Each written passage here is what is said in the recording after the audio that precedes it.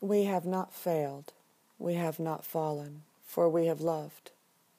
By Jeff Foster.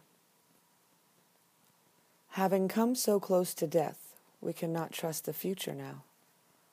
Our home is this moment.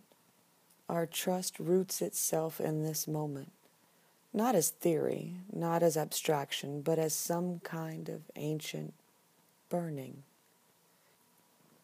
Yes, we may be broken on the altar. Yes, our certitudes may have crumbled, but we are no less for that. We are no less for having loved in our own way, and no less for having failed in the world's fearful eyes. I do not know. I do not claim to know. But I cannot turn from this burning now. And we are still breathing. I can still hear you breathing. I am still breathing. And we are still breathing. More frightened than ever, perhaps, yet somehow less afraid. More groundless than before, yes, yet somehow more sure.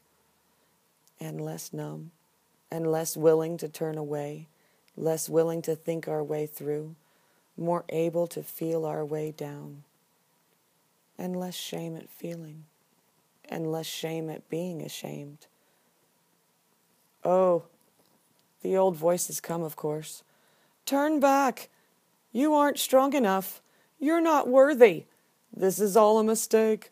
You are so far from where you should be. Fuck the voices. I mean, love them, yes, love them dearly. But fuck them. They do not represent the truth.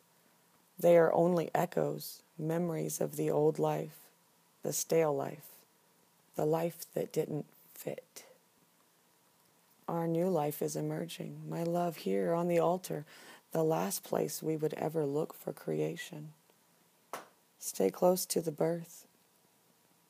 Stay close to the breath. Stay close to the burning. Nothing will happen except the crumbling of tomorrows. It is safe to feel unsafe. We can hold each other here. As the fires come closer, remember the source. This unbreakable light, this closeness to home, that sense of wonder we had as children when we danced so imperfectly in the forest, that look in Mother's eyes the day before the chaos, before the calm, before we heard the first laughter. We have not failed. We have not fallen, for we have loved.